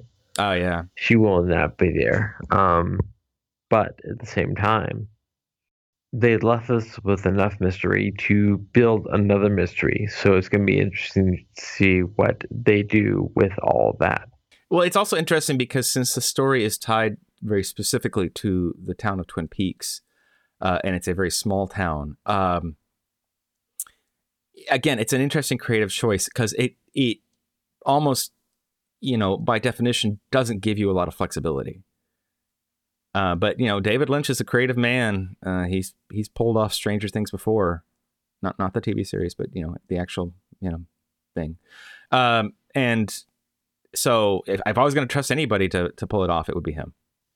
Well, I mean, the fact that he's involved with them, like what, Mark Frost, the original producer, I'm like, okay, well, I mean, the right people are involved. Let's see what happens. Yeah. All right. Well, we should get to the second item on our list today before we run out of time. All right. Okay. So we're going to start kind of an ongoing segment for the show for the foreseeable future, which has everything to do about our connection to Japan, me actually living here and Gary having lived here. And of course, his wife being Japanese. So he has an ongoing connection as well and visits on a regular basis, which, the first rule of Gary visiting Japan is we don't talk about Gary visiting Japan.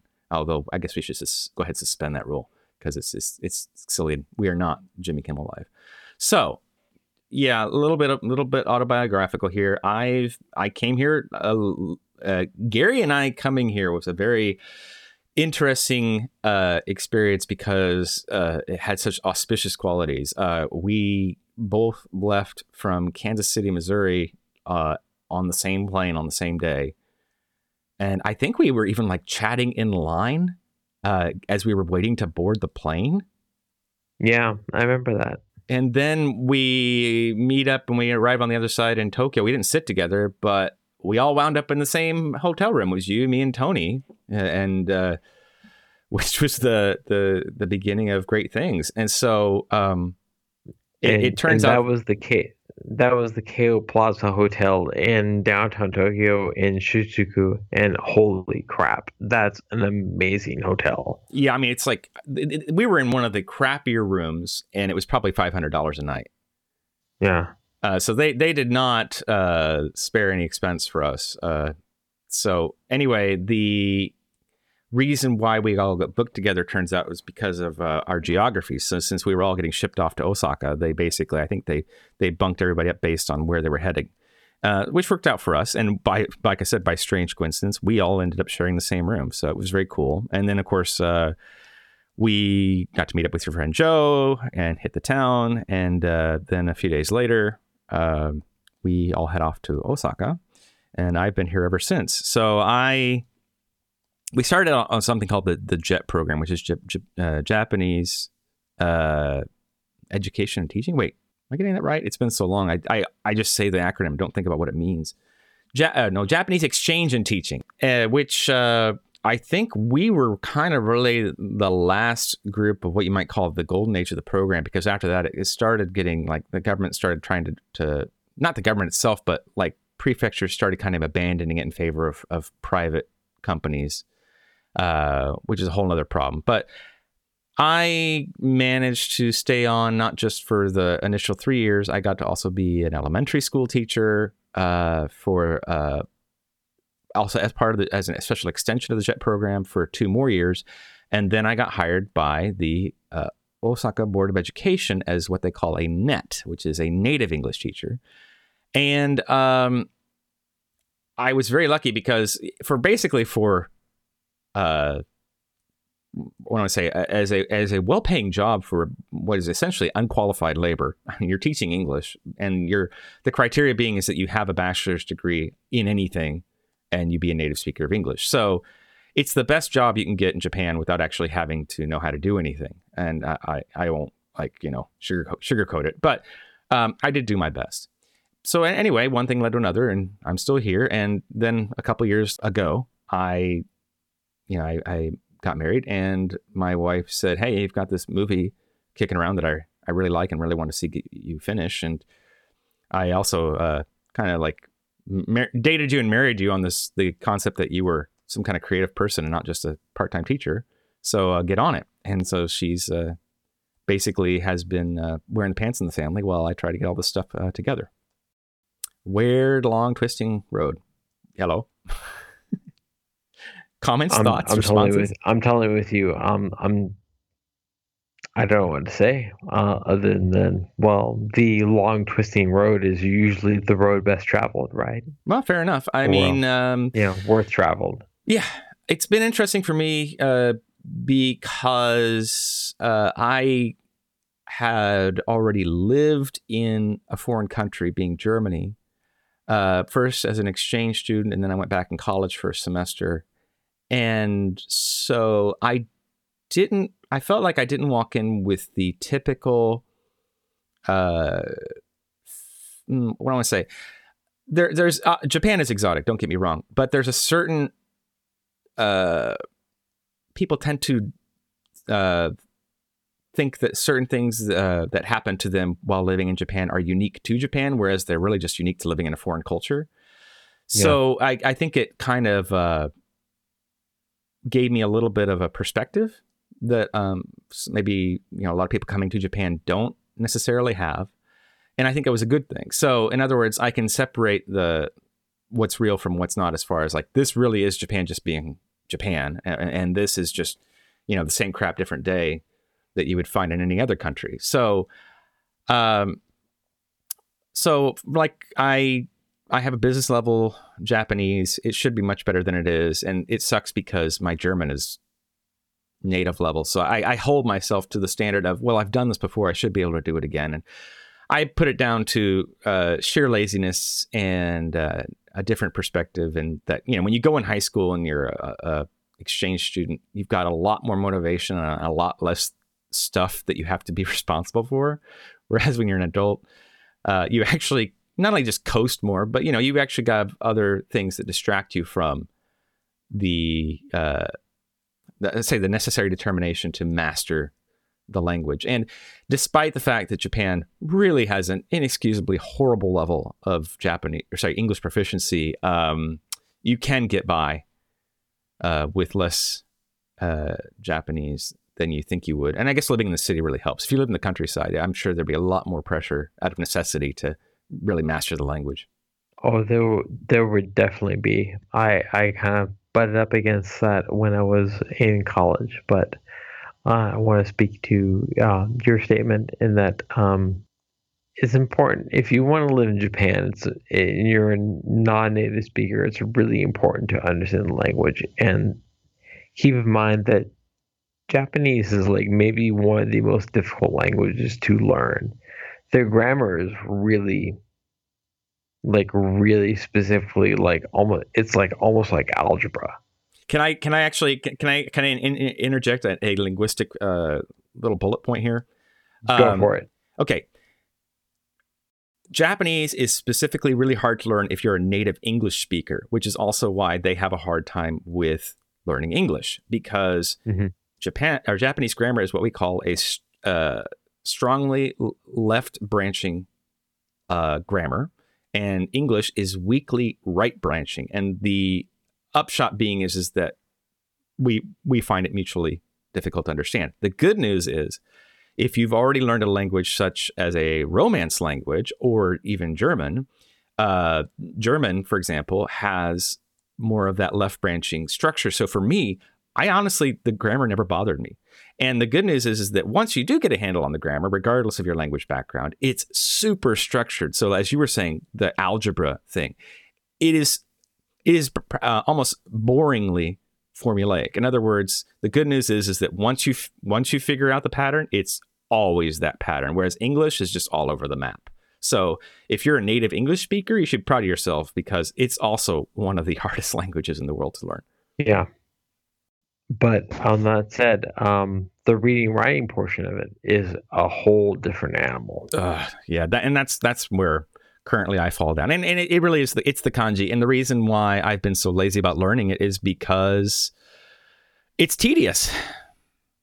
There is no trick to it. You just memorize it until you know it. It's both tedious, but it's also inconsistent. Oh yeah, there's that too. Yeah, the kanji for one, that horizontal line, that singular horizontal line has 8 different possible pronunciations. That's true. Yeah. We can get all into the historical reason. The quick version being that Japanese didn't originally have a written language, so they sent an envoy over to the Chinese court back in the day to basically learn culture and manners, and they brought the kanji back with them. And during subsequent visits over, I kid you not, over the centuries, each time, because they are Japanese, they would dutifully write down all of the new pronunciations for the same stupid characters. So, and I'm not saying that I'm being irreverent. I'm not being disrespectful. So they would say, oh, the Chinese pronounce it this way now, so we will too. It's like, guys, no, it's cool. But this is a very, almost an endearing trait in Japanese culture, and very, if you can appreciate this, you can appreciate the people as well. They take that sort of thing very seriously, which actually also feeds back into, if you want to come to Japan and you want to if you want to make friends, just if you make an honest effort, even if it's rife with mistakes, to speak the language, they're going to open up to you, because they're going to be like, well, this guy actually gives a damn. He's not just being the ugly foreigner who thinks everybody speaks English. Yeah, surprisingly, if you try really hard to communicate in someone else's language, you'll be surprised how well they are going to open up to you. And that goes kind of That's a universal thing, isn't it? Yeah, right. For anywhere. I ran into some programmers in our company who are from Ukraine. They largely speak Russian. I had like one dude he was from Spain. He actually like learned a little bit of Russian, and he hit him up at the bar, and they're like, holy crap. Like, you went out of your way to speak a really difficult language, which Russian is like pretty difficult to speak. Coming from like an English standpoint, like the pronunciation is kind of hard. The grammar is kind of like a little bit Wild West. But anyway, if you can do that though, they were like, wow, like we really like aren't just impressed. We're really kind of like taken aback. I'm like, oh, we're not used to this. So, take that for what you will. Sure. Okay. So, so that's kind of like the Cliff Notes version of, where we are as far as like how we got to Japan, and a little bit about the culture. But people might actually want to know, okay, first of all, if I want to go to Japan, how do I get there? Getting there, I will be like another episode. Seriously? Is that involved? Like, you're talking about, now the question is this just, are you talking about for a visit, or is this is a speculative person moving there? What are they doing? Visit. Just visit? I get like about 4 or 5 people per year ask me like, hey, you've been in Japan, you live there. I'm like, yeah, like I'm going there for a vacation. What do I do? I'm like, well, do you have a flight? Yeah, like nothing, but I really want to go. What do I do? Okay, I guess we could start off with the first would be favorite airline, because not all airlines are the same, and not all airports are the same. Now, we can only speak to coming from the United States. We can't speak to other places around the world. I mean, well, I can speak to Germany. That's about it. So we'll do this. It'll be a U.S.-Japan experience. Yeah.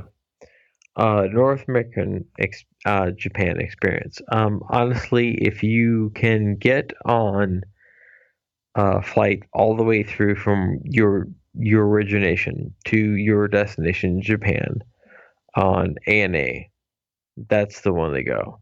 Right, but keep in mind that they ride share, or I guess flight share, is it ride share with United? I think that's true. That's true. And they are not as groovy. They are not as great. Yeah.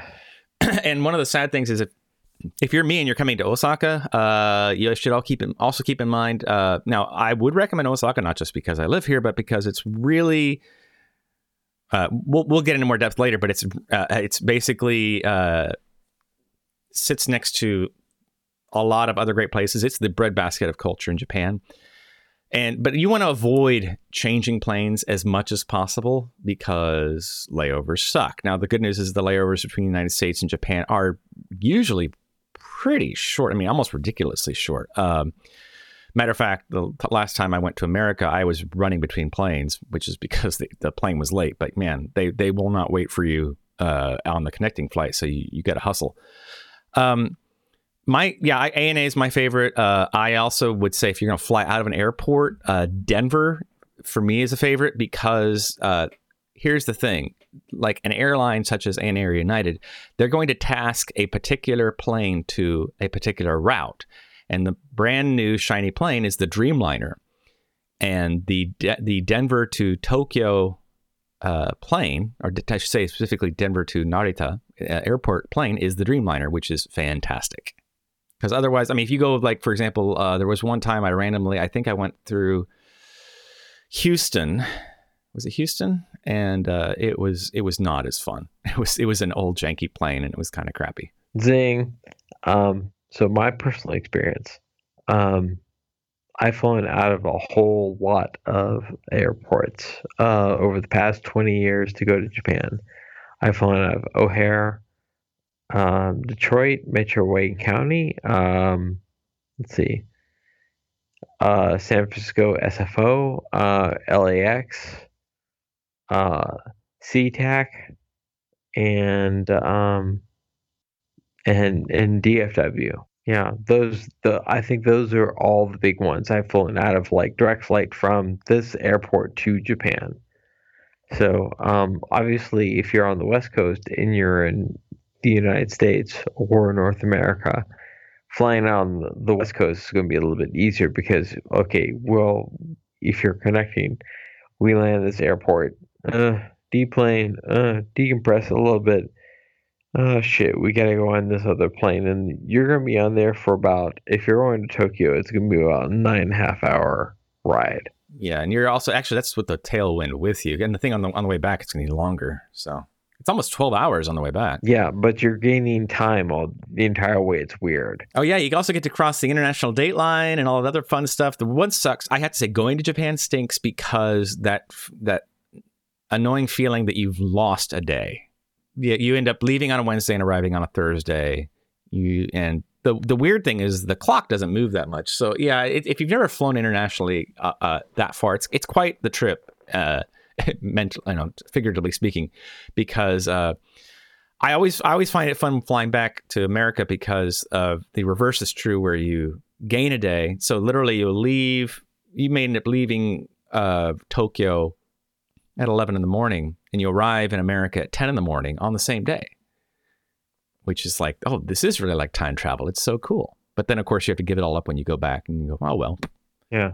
But, as far as like choice of airports, if you can fly, like I said, if you're heading south, if you're heading for, say, Osaka, I recommend flying into Osaka. If you can get a direct flight, again, it depends on the airline, because it's a really nice airport and it's really straightforward to get out of. Whereas if you end up flying to Narita, which you probably will end up doing, going from the international to the domestic flights is a bit of a pain in the butt. And also it has the distinct disadvantage of requiring you to bus out to the plane, which I always just really hate. It's like, you're already feeling gross and, like you need a shower. And then you end up having to get onto a bus just to be, get back onto another plane. So it sucks. But again, if it's ANA, it's at least worth it, because a domestic plane, regardless if you're an economy or otherwise, is just going to be fantastic. And I want to say also, speaking to traveling within Japan, like once you get there, I personally don't find the JR train pass really to be that it doesn't. I don't feel like it recommends itself that much. Yeah, the whole JRL pass is kind of like, well, we're the amalgam of, or the analog of the whole Eurail thing, and actually that's not it. We did the math on this, like the last 3 times with Miami I went to Japan, we did the math and okay, should we get the rail pass? Should we get the rail pass?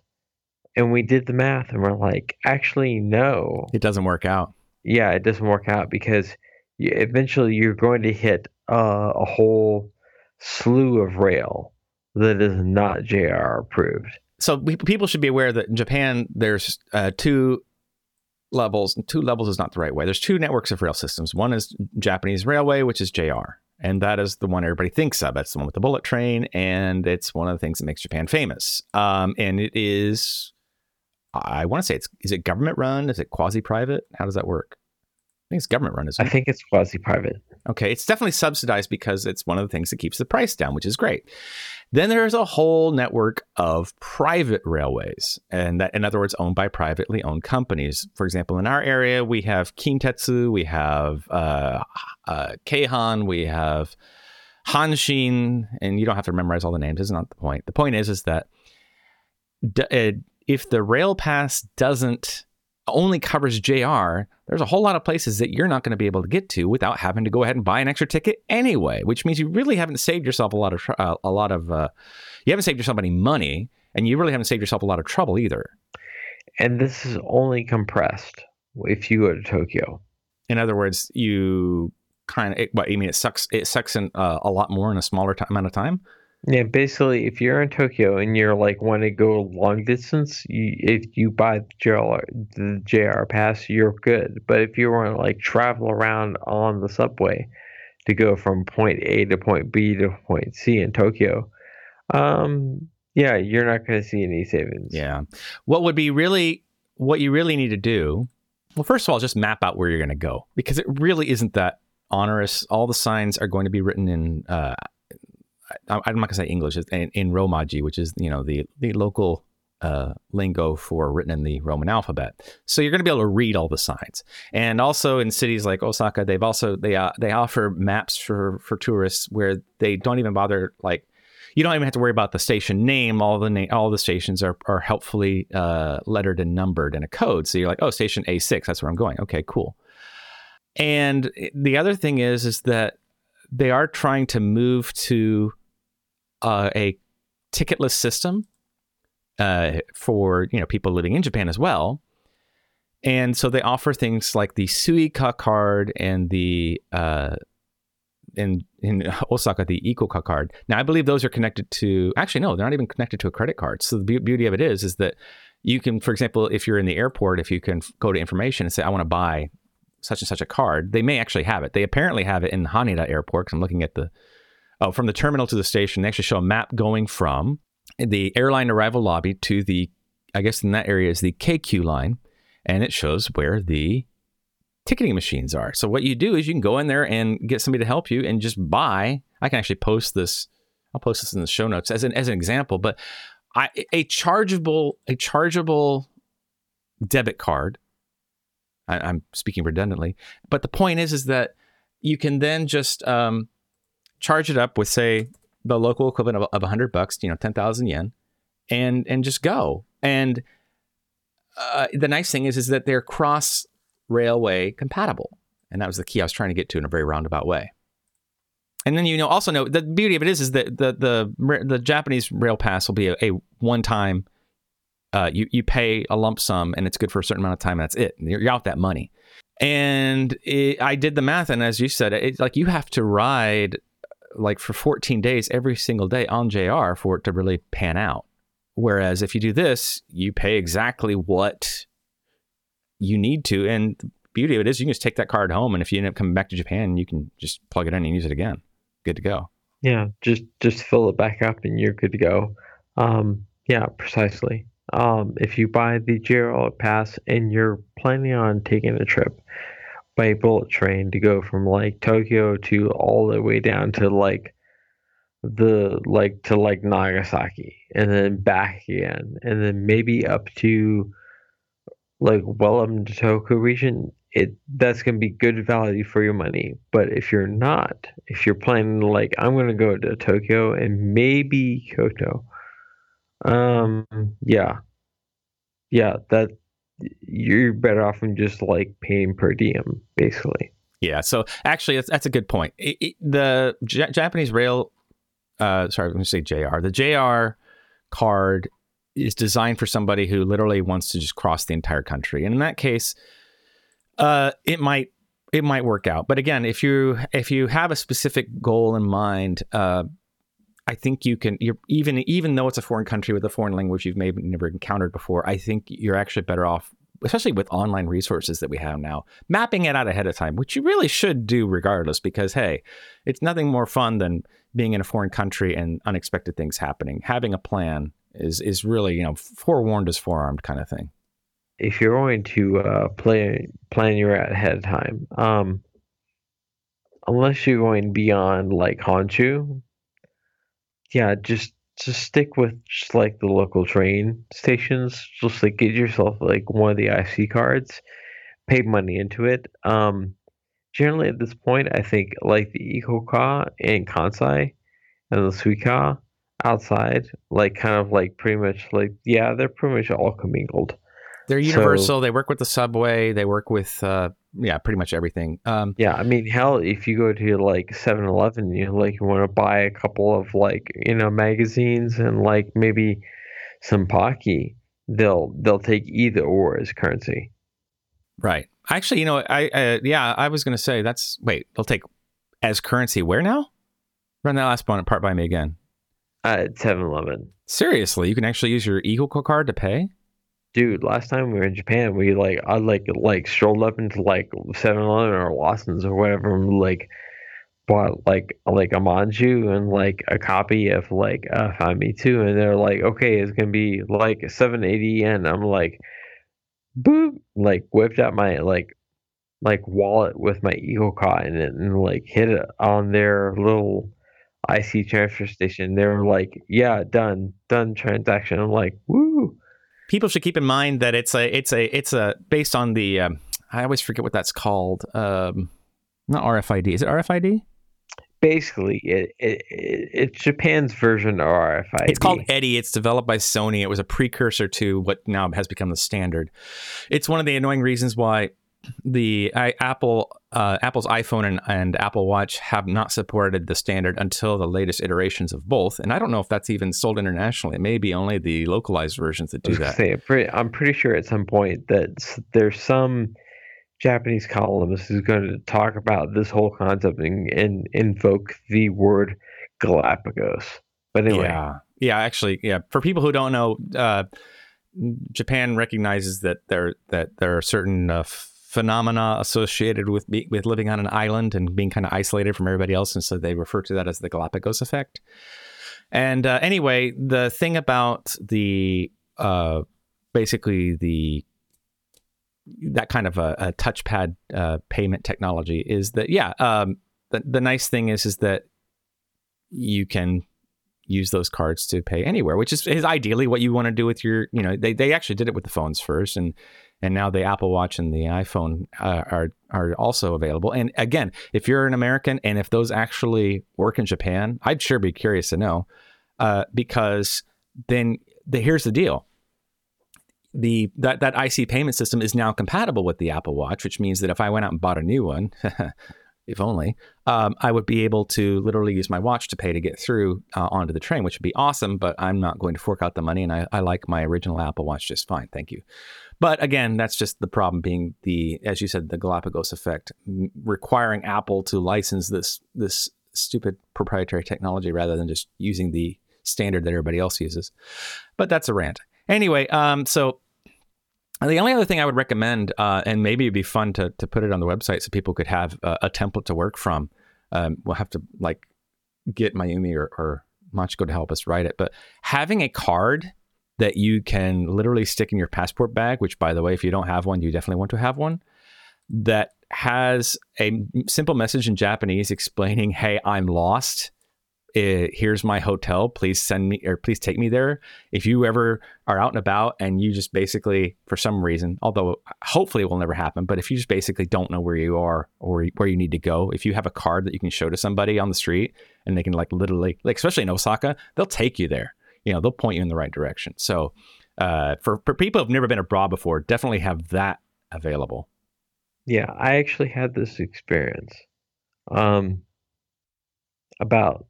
I think about 8 years ago when we commiserated at the Hub in Osaka in Namba. For people who don't know, the Hub is a popular chain of it's basically a sports bar or just a bar. It's basically an attempt to make an amalgam of a British Irish sort of pub in Japan for expats, largely for expats, but not exclusively. Yeah, very popular. Actually, the first place we went when the first evening we got here. The one in Tokyo. Yeah, well, I mean, part of the Spindle was like filmed in the back room of one of these things. We got But anyway, one of the karaoke rooms, one of the private party rooms. yeah. So anyway, what happened was a couple of years ago, I think it was like 2008, you and I met at the hub in Namba and then split, and then I got on a train, and it was like really late. And if you're going to Japan for the first time, let me tell you, the trains stop at 11, maybe 11:30. Well, it depends on the train. Now, the subways stop earlier. The trains, your last. Now, again, it depends on where you're starting from. But yeah, there will be the departure of the last train from, say, like downtown, will be like 12:30. So that's the absolute latest, and it depends on the train line.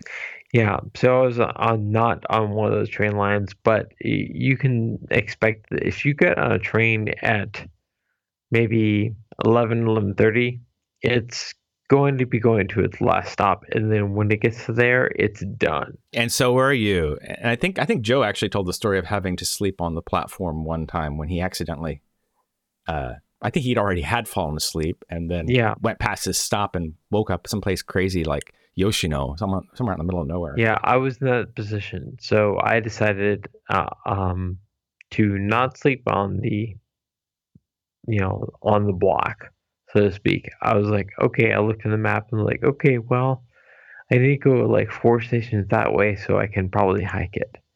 It's gonna be a long hike, but I can hike it. And I tried to hike it, and then the rain came. And what time of year was this, by the way? If it was raining. August. You came in the summer, didn't you? Yeah.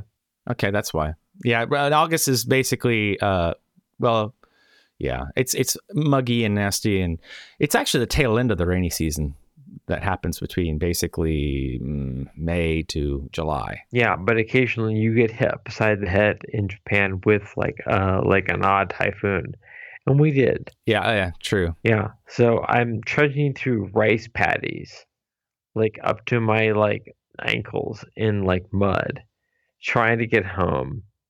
Can't find home. You're such a stereotype.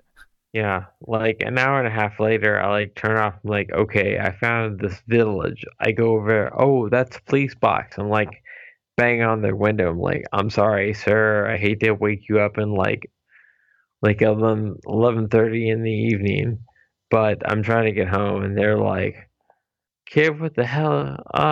Just get out of here. And I'm like, okay, whatever.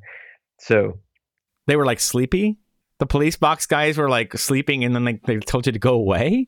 They were in the fucking like futon, like they were like snoring away.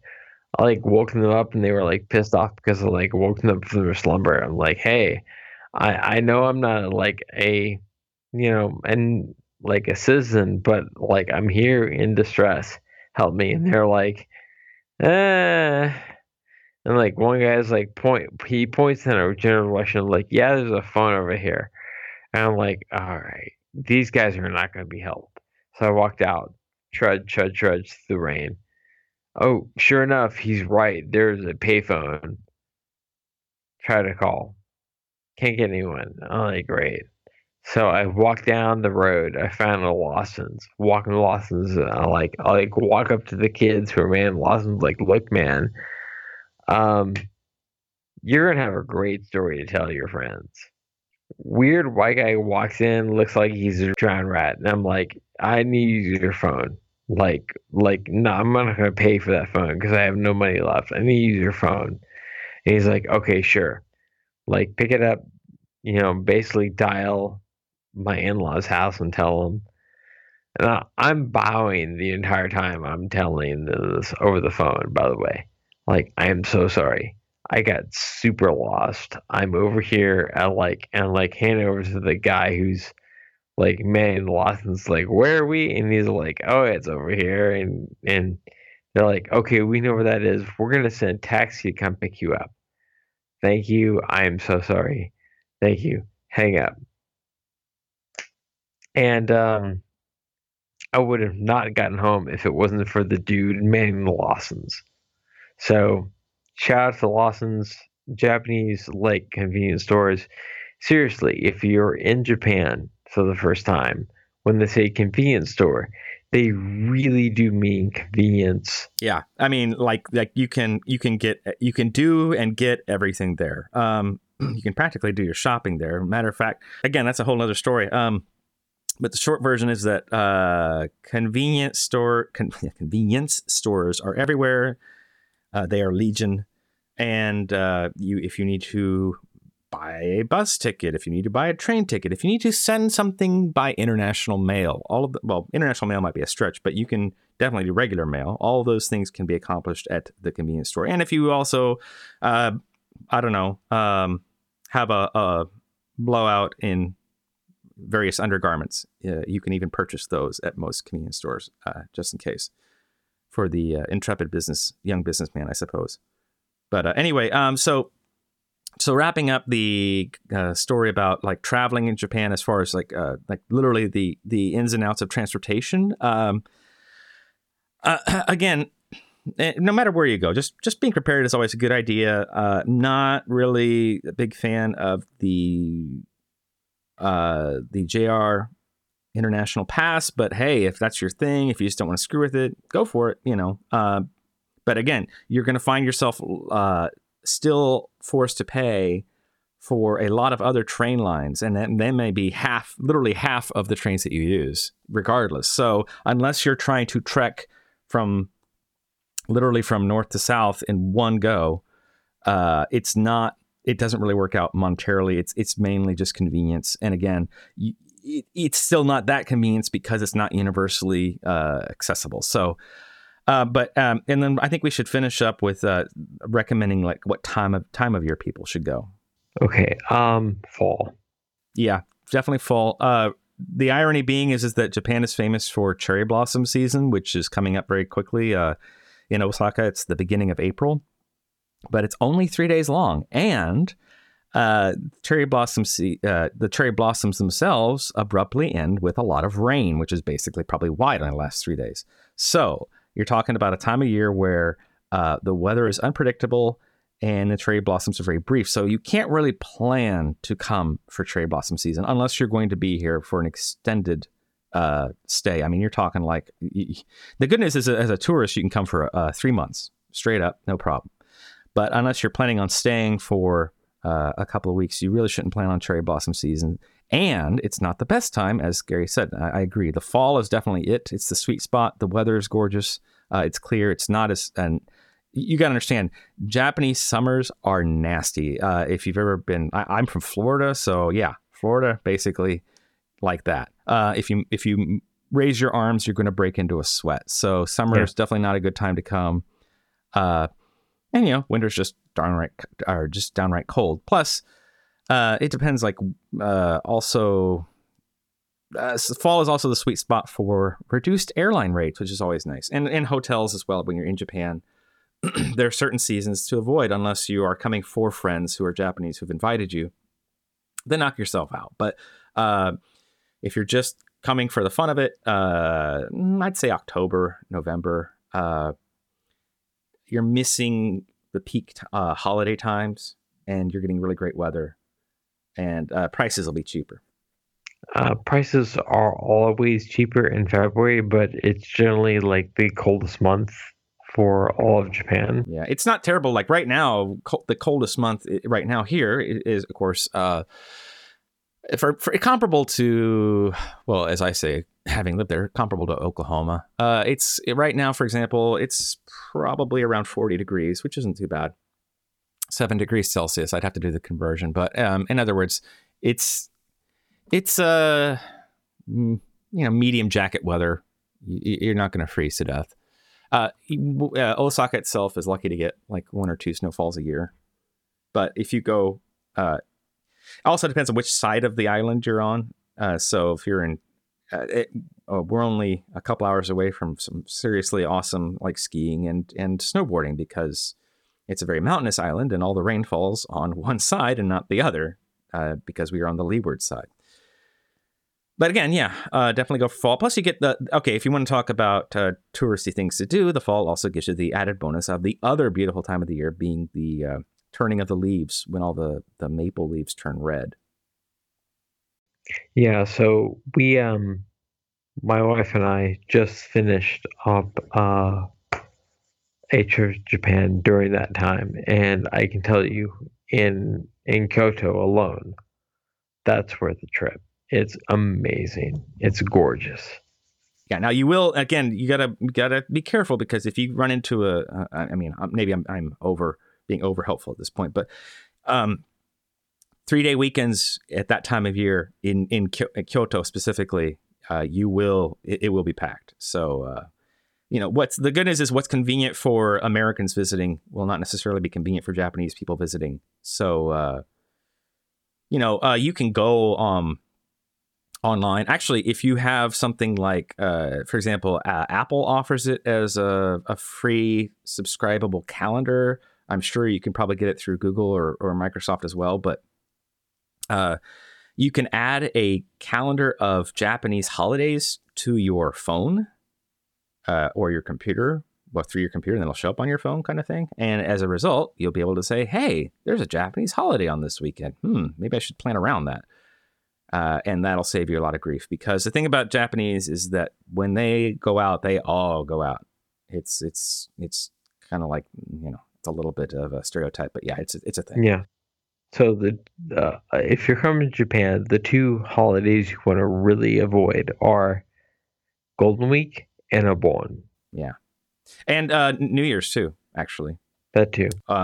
If you're tempted to go on New Year's, yeah. The main problem with New Year's is basically everything's shut down, which sucks. But if you're coming from North America, both Canadian and American Thanksgiving, there's actually no real holiday kind of celebration going on. Actually, it's a really good time to go. Yeah, that's actually a good point. And since a lot of Americans, and I'm assuming Canadians too, can get, if you're, typically you can get the whole week off if you're, if your job doesn't suck. So, take advantage of it. If you line it up right, you can get 2 weekends in there and you're good to go. And I would also say, time wise too, I would recommend the minimum you want to visit is going to be 2 weeks. If you can pull it off, 10 days if you're really pressed for time, both for sightseeing, like really taking advantage of it. But here's the other thing we haven't really mentioned, which is the jet lag. Now, this is a matter of, it depends on who you are. My stepfather, for example, swears to this day that jet lag is all in your mind, which means that I must be psychic because, my jet lag is a mighty powerful thing.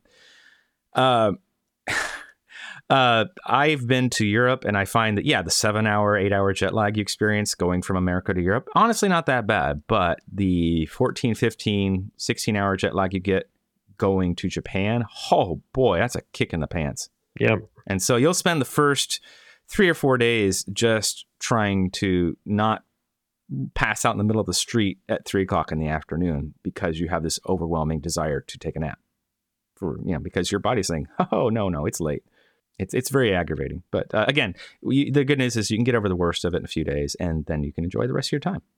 All right, guys, we'll talk more about this as we go along. We got, of course, a ton of stuff we can talk about, based on our own personal experiences in Japan. And as you said, Gary, if people want to know about it, we'll be happy to tell you. It's definitely well worth the visit. And we hopefully can, make it that much more enjoyable just by filling people in on what we know. Absolutely. Anything to wrap up? Not really. I think we covered everything we would do this episode. So. All right. Thanks for hanging in with us, guys. It was, speaking of long and winding road, we definitely dove in deep on the Super Bowl commercials in a way I did not anticipate, but hey, that's part of the fun, right? So again, hope that you guys enjoyed it. Thanks for hanging in there, and hope you get something out of this kind of like post-show bit about Japan. And again, we'll be bringing more in the future. So we will see you next time, and we return you now to your regularly scheduled time stream. All right. Peace out. 本日は当便にご来場いただき誠にありがとうございました。